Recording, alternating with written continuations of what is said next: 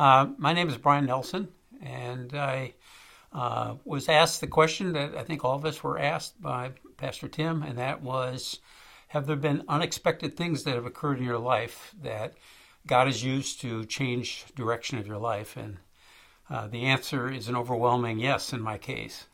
As I grew into high school, I developed a passion for competitive sports, in particular downhill ski racing. That continued into racing for the University of Minnesota, and then subsequently 2 years on the pro circuit. After my college and postgraduate studies, I started to develop a desire, which turned into a passion for bicycle racing. And so I got involved in bicycle racing, and I thought to myself, if I'm going to do this, I need to do it in a way that brings glory to God. So I raced for the International Christian Cycling Club team, which has 1 Corinthians 10:31 on our jersey, which says, whatever you do, do it all for the glory of God. Even though I was doing that, giving him the glory when I was interviewed after successful races, I had basically shifted my identity in Christ to my identity as a competitive athlete. So one day I was out on a 50-mile bicycle ride in the mountains around Lake Tahoe. All of a sudden I heard from behind a car accelerating, which at the time didn't really mean much to me. But then I looked ahead of me, and there was a wide load truck coming from the opposite direction, which was basically covering 1.5 lanes. The next thing I knew, I heard screeching brakes, and he hit me from behind, and I flew 128 feet through the air. Now, what's miraculous about that, not only was I survived, I suffered pretty serious injuries. I had a hip dislocate out the front, was that while I was flying through the air, I felt like God was holding me, and God actually spoke to me. And what he said was, Brian, all your life you've lived for the temporal. When are you going to start living for the eternal? It caused me to really step back and say, okay, so what is God's plan for my life here? What really is my purpose? A couple years later, I developed a passion for competitive skiing again. One day, while I was training up in the mountains in Lake Tahoe, I was skiing down, and an out-of-control skier ran into the back of me. I tried to stand up, but was unable to, and later learned that I had 5 fractures in my left knee. So in a period of time, I went from thinking I was a competitive cyclist, that I was thinking that my identity was as a ski racer, and all those idols were suddenly gone. And so that was a time in which I really stepped back and started to ask myself, the question. There's a scripture that came to mind, 2 scriptures came to mind. One was Isaiah 53:6, which says, we like sheep have gone astray. Each of us has turned to his own way, and upon him was laid the iniquities of us all. And that's kind of how I felt, that I had been going my own way and not really understanding what God's plan for my life was. Another scripture came to my mind, how God had tried for 20 years to cause Jacob to follow God's plan that he had revealed to Jacob. And Jacob's answer was basically, thanks, but no thanks.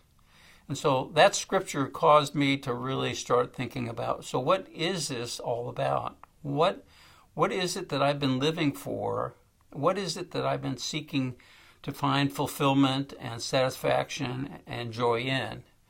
And it came to the point where I finally realized that all these things that I had been pursuing were nothing more than idols, that they were things that would not provide me with satisfaction and joy.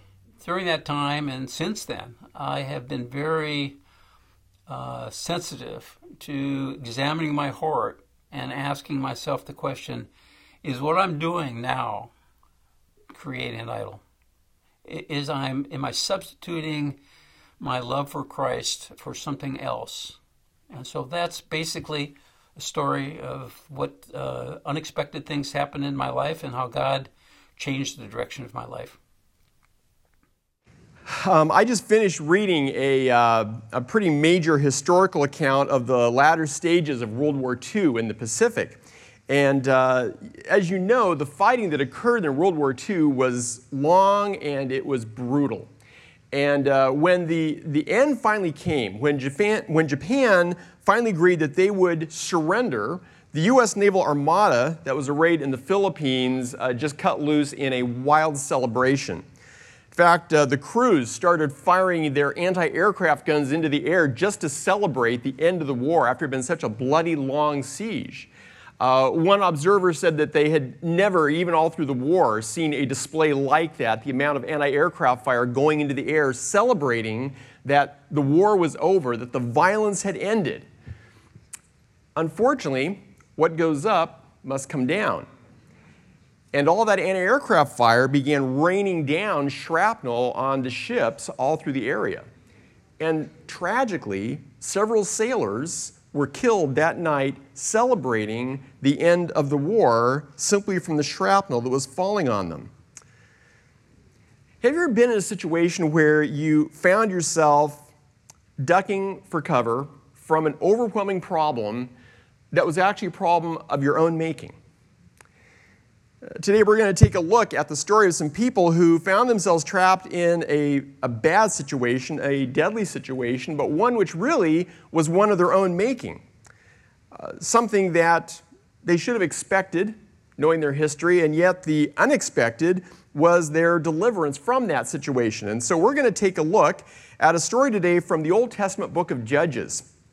The book of Judges is a hard one to read because it seems to be the story of one catastrophe after another raining down on God's people. And the specific story we're going to look at is the story of a man named Gideon. So, what was the catastrophe for Gideon and the people around Gideon's time? Well, we get that from Judges chapter 6, verse 1. It says, "The people of Israel did what was evil in the sight of the Lord, and the Lord gave them into the hand of Midian for 7 years." So what was it that Israel had done that got them into trouble? Well, we get that from Judges 6, 9, and 10.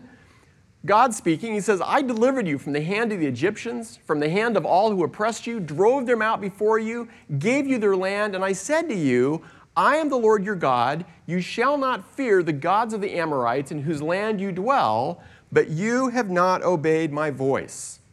Specifically, what Israel had done is they had gotten caught up in the idol worship that occurred among all of the neighboring cultures around them. And so what was the consequence of buying into the beliefs and the practices of their neighbors? Here's what was going on. The hand of Midian overpowered Israel. Because of Midian, the people of Israel made for themselves the dens that are in the mountains and the caves and the strongholds. For whenever the Israelites planted crops, the Midianites would come up against them. They would encamp against them and devour the produce of the land.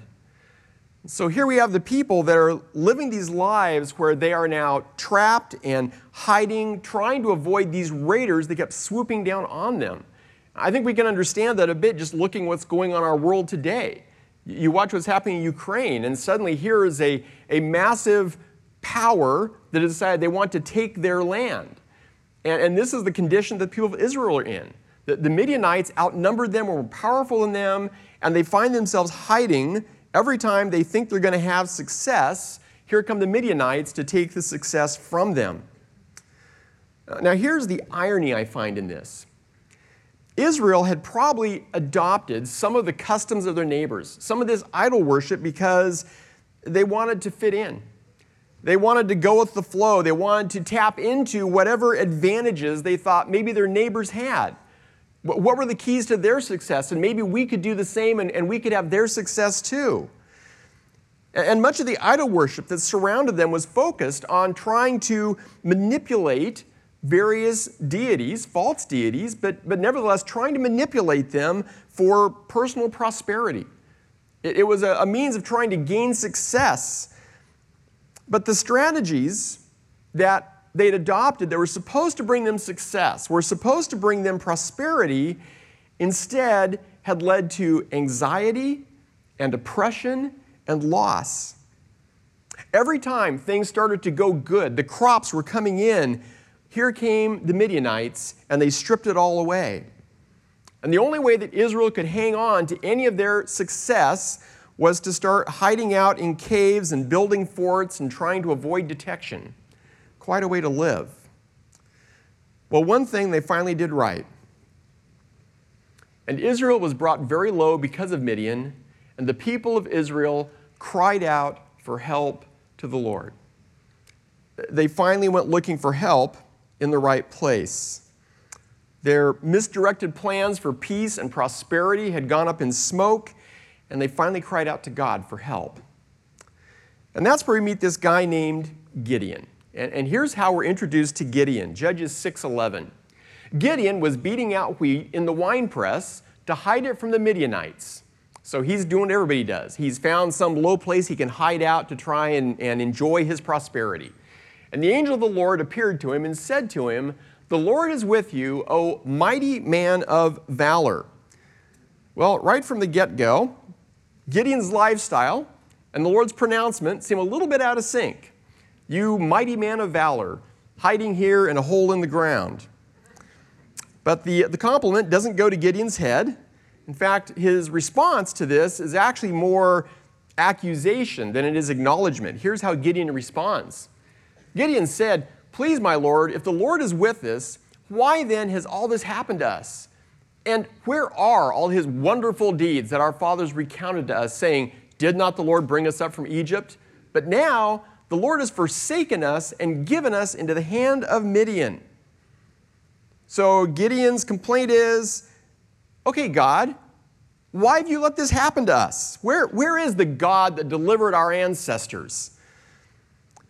It's interesting that Gideon actually had the audacity to challenge God as though it was God who had failed them.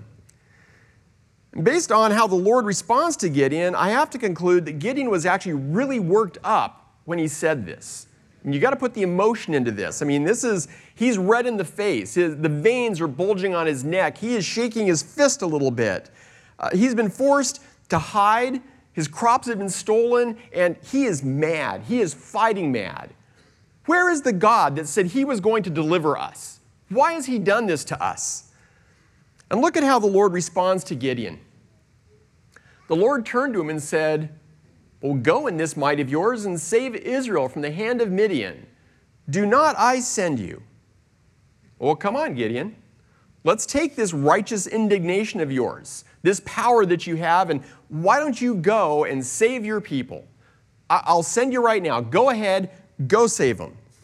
And that kind of cools Gideon's jets a little bit. Gideon said, "Please, Lord, how can I save Israel? Behold, my clan is the weakest in Manasseh, and I am the least in my father's house." Yeah, I'm mad. I wish I wasn't in this position. But Lord, you know full well that I can't get us out of this. I don't have the strength. It may be one thing to clench your fist while you're hiding in a wine press, but it's another thing to run out and go to battle with an adversary that outnumbers you 100 to 1. Not only does Gideon know the overwhelming strength of the enemy, he also knows his own weakness. He says, "My family is the weakest, and I'm the weakest of my family. I want to be delivered, but God, the way out is too much for me. So could you just do it for me, and I'll stay here in the wine press?" That's what Gideon is hoping for. So how does God respond to this angry, frightened, overwhelmed man? I'm going to read this from the New Living Translation, Judges 6:16. The Lord said to him, "I will be with you, and I will destroy the Midianites as if you were fighting against one man." So what's the Lord's response? He says, "I will be with you." Gideon, I'm not just sending you, I'm going. And God has interesting math. He says, in my math, you plus me equals 2. Midian equals 1. That means that you overwhelm them 2 to 1, Gideon. We win. Well, Gideon goes on. If you read the story, he asks for a sign that this messenger really is the representative of the Lord, and God provides the proof. And once Gideon's convinced of that, then Gideon is ready to sign up for the team. Okay, what do you want me to do? And the first thing that God tells Gideon to do is the first big unexpected in the story of Gideon. See, Gideon is ready to go out and fight the Midianites because Gideon knows where the problem in his life is. The problem is out there. The problem is those people. God, that's the problem I'm up against, is those people out there. And yes, I'm ready to go in your strength and deal with that problem out there. So, God, what are we going to do to fix them and get me out of this jam? But step number one in God's book had nothing to do with those people out there. Rather, God says, let's take care of some pressing business at your house. Specifically, God tells Gideon that he should go home and commit some holy vandalism. Here's what he says. That night the Lord said to him, take your father's bull and the second bull, 7 years old, and pull down the altar of Baal that your father has, and cut down the Asherah that is beside it, and build an altar to the Lord your God. Job number one, Gideon, if you want out of this jam, is to tear down the false altars that are at your house. Job two is erect a new altar and consecrate your household once again to God and God alone. Apparently, everybody at Dad's place had bought into the same idol worship as the rest. In fact, maybe Gideon had too. We don't have any assurance in this story that Gideon wasn't going right along with everyone else. And Dad has this altar erected to the pagan god Baal. And he also has an Asherah pole. Now, if you wonder what that is, Asherah was a Canaanite fertility goddess. And she was possibly seen as being a love interest of Baal. And so they put her symbol, her Asherah pole, right next to Baal's altar. Asherah poles were erected to depict and honor this goddess of fertility. Sometimes Asherah poles were living trees that were planted. Other times they were a carved thing, kind of like a totem pole. Asherah poles are actually referenced quite a few times in the Old Testament. There are at least 13 instances where we find reference to Israel having Asherah poles erected. This is God's people putting up Asherah poles. In fact, in 2 Kings 21, we find that Manasseh, who was at that time the king of Judah, went so far as to carve an Asherah and set it actually in the temple at Jerusalem. Just one of many pagan syncretisms that he embraced. Now, this structure at Gideon's house was significant. It was big. I mean, just look at how God tells Gideon to go about tearing this thing down. He says, take 2 ox with you to get the job done. And if you read on, you'll find that not only did Gideon take 2 ox, he also took 10 men with him. So 10 men and 2 ox to tear down this Asherah pole and this altar to Baal at his father's house. These idols, too, were revered landmarks in the community.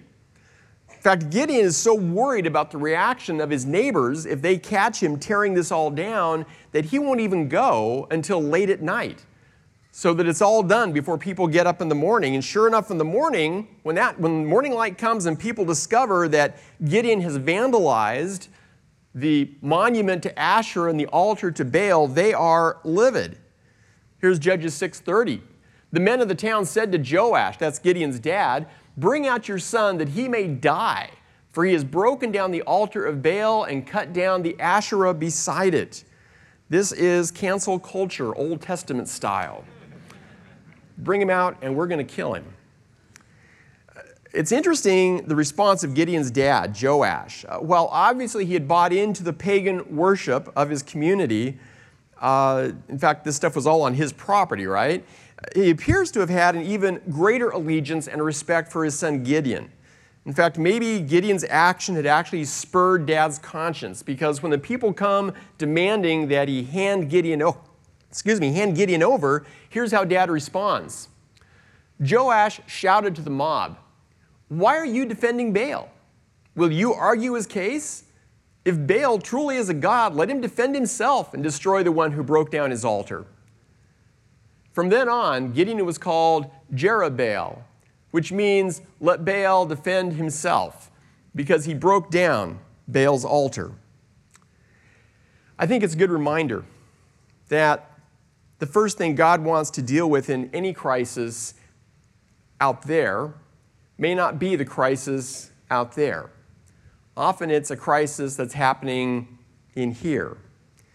It may be the false gods and the foolish priorities that I've erected in my own heart that have led to the crisis. When the conversation had started between Gideon and the Lord, all Gideon could think about were those nasty Midians out there. And yet, all the while, he's living in a house with a massive altar erected to a false god, to Baal, a deity who in some places sometimes demanded human sacrifice. Right next to it is this telephone pole-sized idol erected to a goddess of fertility. You think about it. Gideon knew all about God delivering his ancestors from Egypt. He'd grown up hearing the words of Moses read aloud. He must have known the Ten Commandments. Here's how the Ten Commandments begin. Exodus 20. I'm the Lord your God who brought you out of the land of Egypt, out of the house of slavery. Remember, Gideon quoted this to God. Where is the God who delivered us from Egypt? He's starting off pretty good, but then look at the next part. You shall have no other gods before me. You shall not make for yourself a carved image. You shall not bow down to them or serve them, for the Lord your God, I am a jealous God. Somehow, old Gideon was willing to throw up the first line, you're the God who brought us out of Egypt, and challenge God on that, but somehow he'd become completely blind to the contradiction between God's call to holy devotion and this giant display of idolatry standing right in his own front yard. And I wonder sometimes if we aren't like him. You probably aren't. Sometimes I think I am.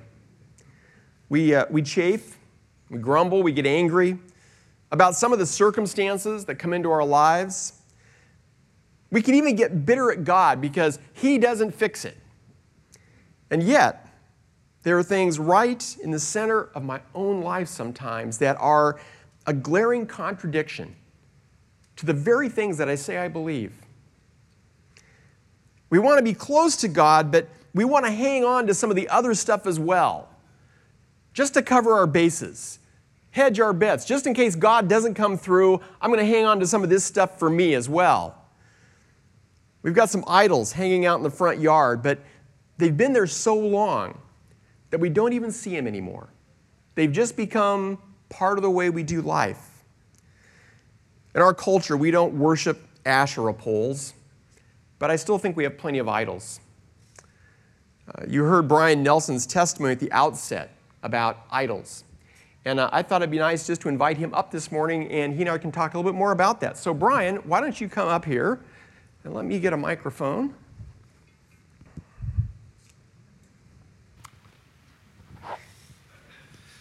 And Brian, why don't you come on over here to the center? You're a new person for a lot of us, newer to Sequim. Maybe just introduce yourself briefly and tell us who you are. Well, I moved here. Let me start by saying this. I've been married to my bride for 48 and a half years. She sits right over there. Very good. Puts up with me. So my kids and my grandkids moved here some time ago, and I often refer to it as abandonment because we were still back in Nevada. And so we decided to move here. I contacted a number of churches and spoke with you and Pastor Britt, and after doing that, I felt like you were for real. And that's important to me. And so I felt led to start coming here. We've been coming here for about 2 months now. All right. And I've been involved in a couple different ministries, primarily in the area of major church leadership conflict, marriage and family conflict. I was certified as a Christian conciliator through Peacemaker Ministries.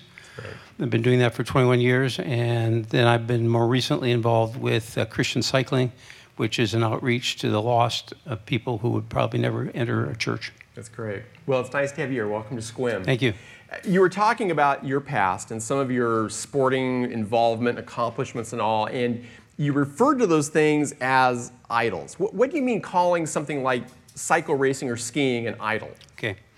Well, first of all, I think when we think about idols, the first thing that probably comes to our mind is statues made out of wood or metal or stone. And I will tell you that idols is way more comprehensive than that.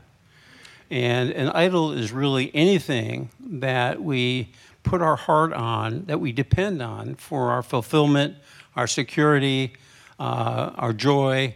And when we do that, we forget that that's what God is supposed to supply us and does.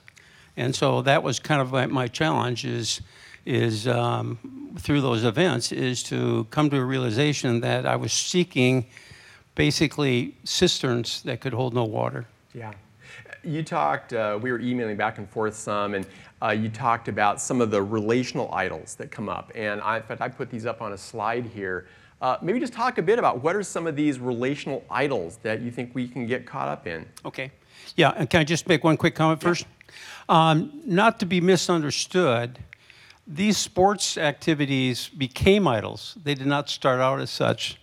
I don't want you all rushing home and selling your golf equipment, your classic cars, your bicycles, and your skis. So they became an idol. They didn't start that way. Yeah, it's good. So with respect to relational idols, idols go way beyond the normal things that we think about, which are perhaps our job, what we own, our material things. Those sorts of things are what we normally think about maybe with idols. But idols can be relational idols as well. Mm-hmm. And so we have up here a list of what those might be. And you can take your pick, whichever one is your favorite. For me, probably success was my number one idol. And the thing about idols, relational idols, is that they start out as desires. And it's okay to have a desire to be successful, to be respected, any of these. But you can never let them rule your heart. Only Christ Jesus should rule our heart. And so what happens is, as they become demands, we then create expectations for people to meet our demands. And when they don't, we judge them and we ultimately punish them. I often say that the red flag of an idol of the heart is when you have a desire to punish somebody for not meeting your agenda. That's good. In fact, you sent me a list of questions because one of the things is, how do we spot these things? Right. And you sent me some self-diagnostic questions here that, why don't we just run down that list real quick, Brian? Okay. So as you can see from the list, when you're in the midst of a relational conflict, where idols may be ruling your heart, it's important as your temperature, your emotional temperature rises, to step back and ask these questions. Am I Christ-focused or self-focused at this moment? At this moment, what am I treasuring? What am I serving? Who am I putting my trust in? What am I worshiping? Have my desires mutated into demands? What is hindering me from living in a manner worthy of the gospel? So these are the things that we need to spot. John Calvin said something pretty profound when he said, idols, our hearts are idol factories. Yeah, good. Brian, thank you so much. Sure. Thanks for sharing. Okay.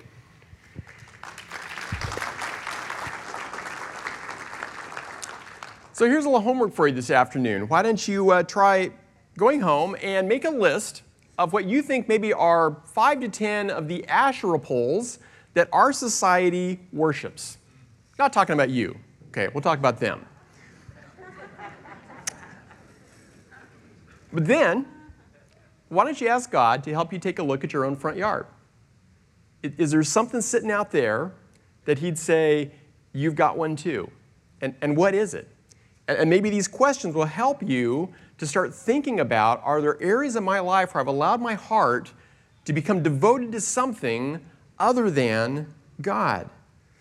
And then ask God what will it take to tear them down. Some of these things will take 2 ox and 10 men.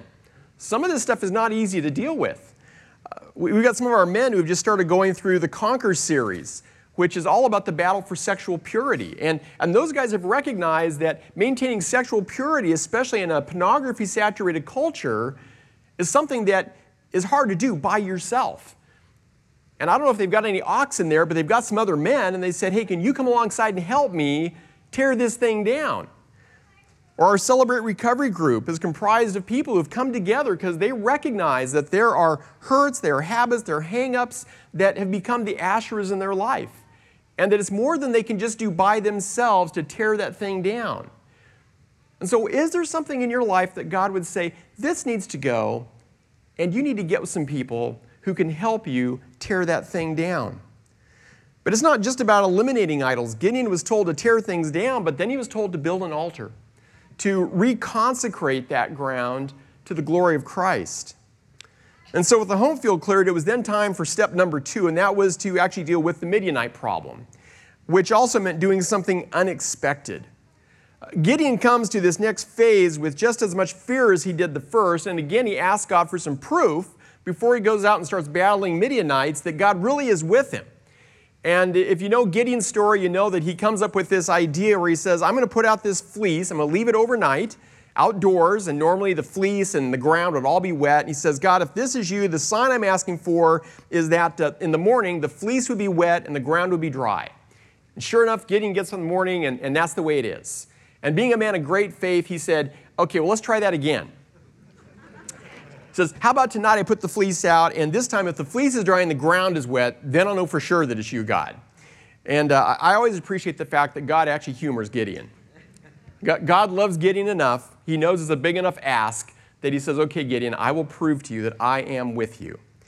And if you want to read about that, read Judges 6, verses 36 through 39 about Gideon and his fleeces. It kind of reminds me of the guy that was taking a true-false quiz that he had totally forgotten to study for. He walked into the class, the pop quiz shows up, he panics. The only thing he knows to do is he pulls a coin out of his pocket and he starts flipping the coin. Heads is true, tails is false. And the professor sees this guy in the room toward the back there who's flipping this coin and writing down, flipping the coin, writing down. And right toward the end of the hour, the guy starts furiously flipping the coin. You flip it, look, flip it, look, flip it, look, and then time is up and he hands in his quiz. And the professor stops him. He says, I just got a question for you. He says, I kind of guessed you didn't study for this, right? The guy said, yeah, I really forgot about it. He said, so you're flipping the coin, probably what? Heads was true, tails was false, something like that. The guy says, yeah, that was it. He says, well, at the end I noticed you were just flipping really fast, but you weren't writing. What was that all about? The guy says, oh, I went back to check my answers.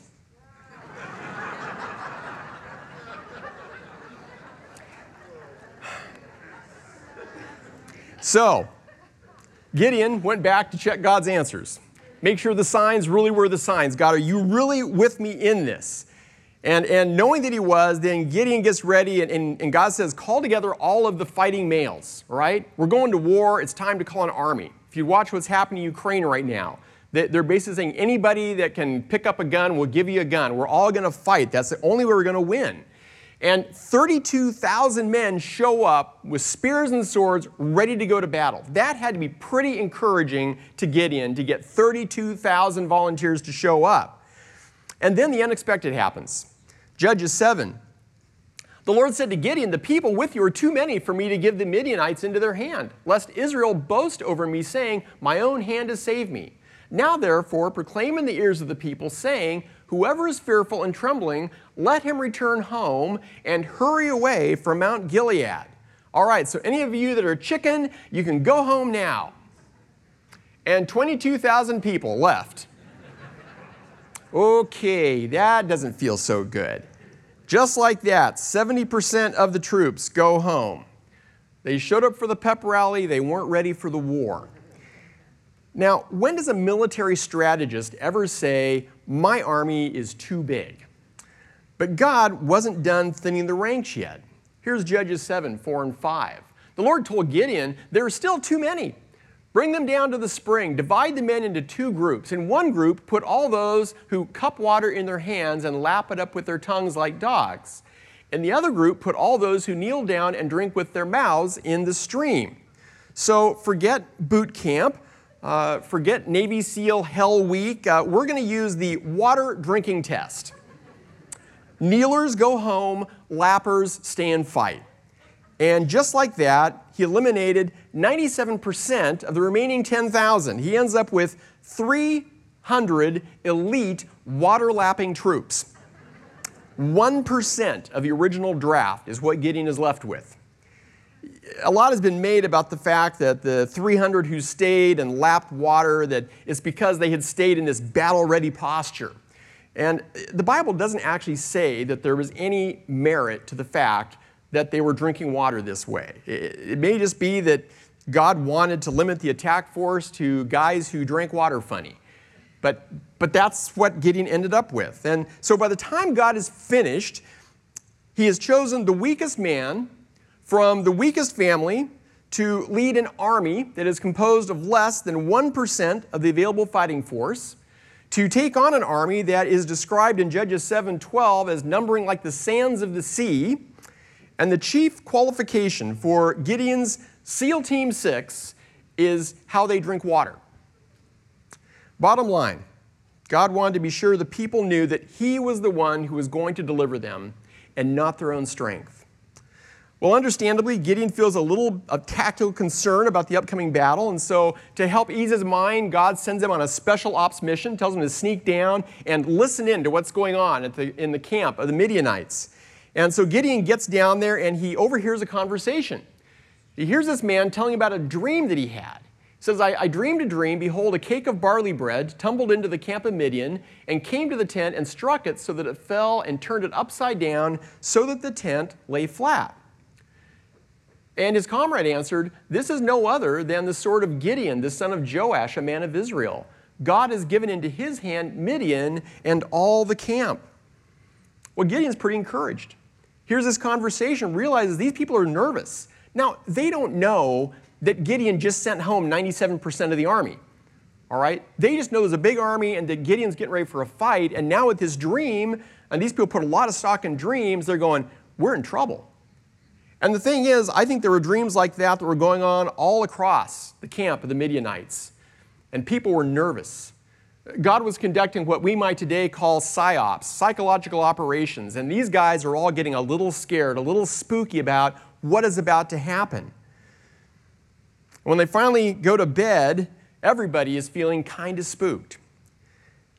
When Gideon heard the dream and its interpretation, he bowed and he worshiped before the Lord.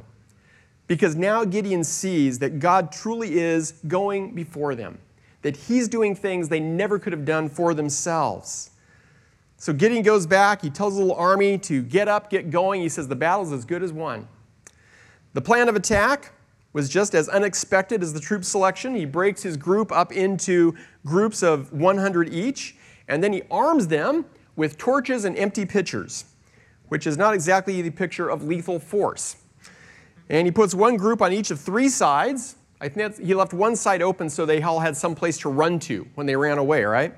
And he tells them to watch him, and when he blows his trumpet, they are all to blow their trumpets and break the pots to reveal their torches, and they're to cry out, a sword for the Lord and for Gideon. That's it. That's the full plan of battle. That's plans A, B, and C. We're going to break pitchers, blow trumpets, and yell. All 300 of us.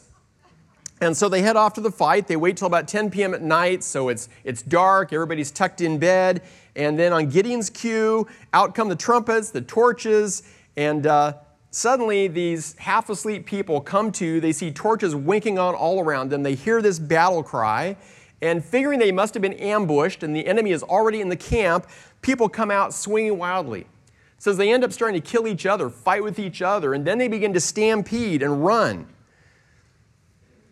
And once they started running, there was no stopping them.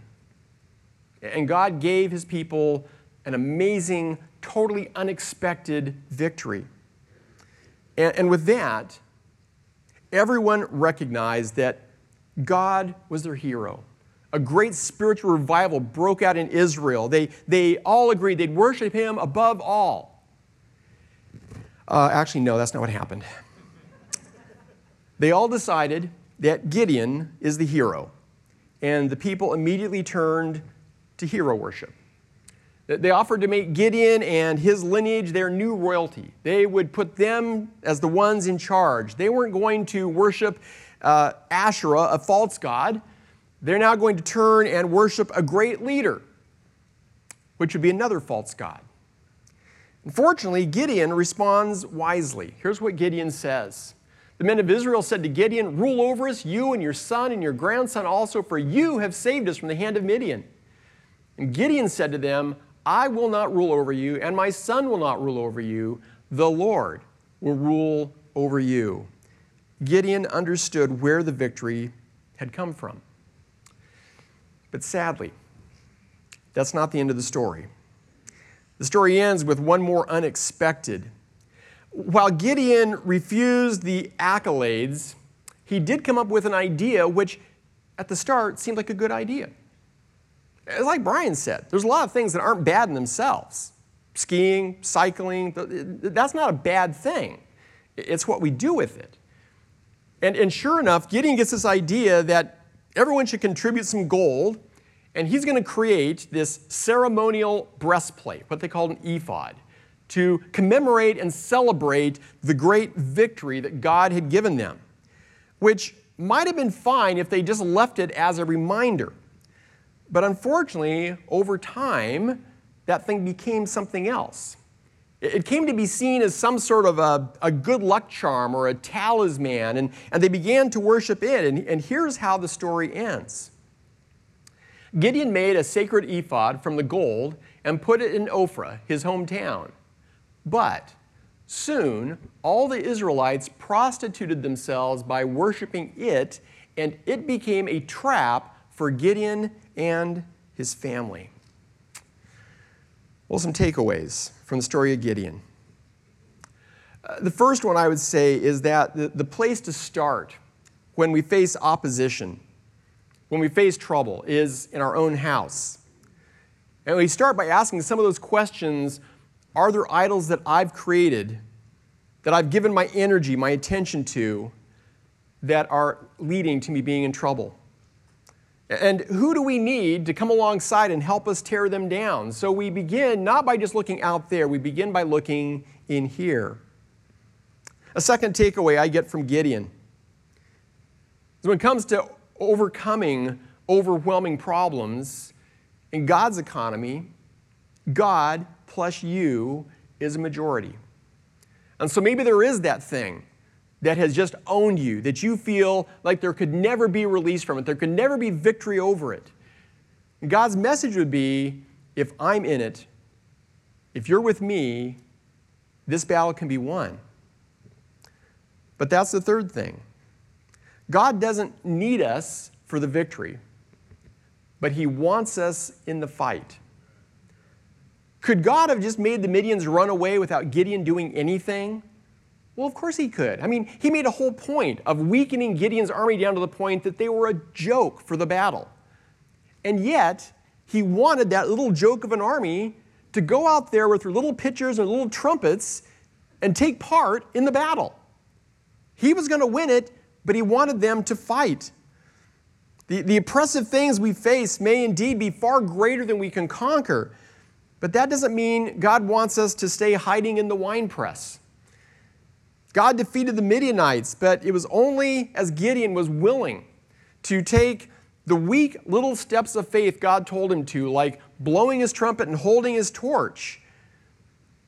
You obey God, even if it seems weak, and you let Him take care of the bigger fight. The fourth thing I would say is recognize our weakness for idols. Brian talked about that Calvin quote, that our hearts are like these idol factories. And wow, are we ever susceptible to it? We so easily set our hearts on the wrong things. I mean, think about Gideon's epilogue. Gideon wins this fight. Everybody knows that he'd sent everybody home. They all know that Gideon had no ability to win this fight without God's intervention, but the first thing they do is they kind of forget God and let's make Gideon the hero. And then even Gideon gets caught up in falling prey to this golden ephod and making something out of it that it never should have been. I think this happens sometimes among Christians with Christian leaders.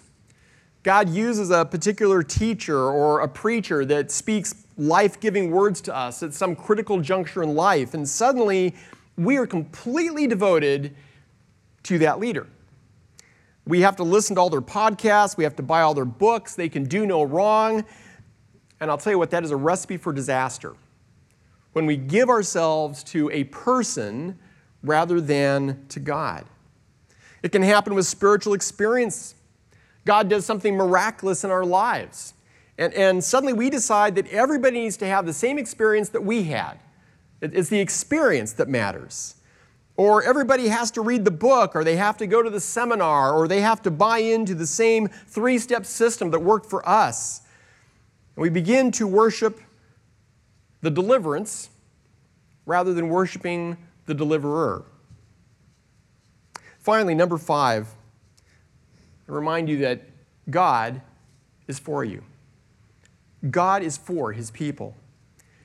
Even when we have fallen for things that are false. God came to redeem and rescue Israel when Israel was still deep in their sin. God is for us even when the catastrophe is of our own making. God still comes for us in grace. And no matter how overwhelming the trials, the opposition, the strongholds may appear, the story of Gideon is a reminder that God is able to deliver. And often, as Gideon discovered, he does it in the most unexpected ways.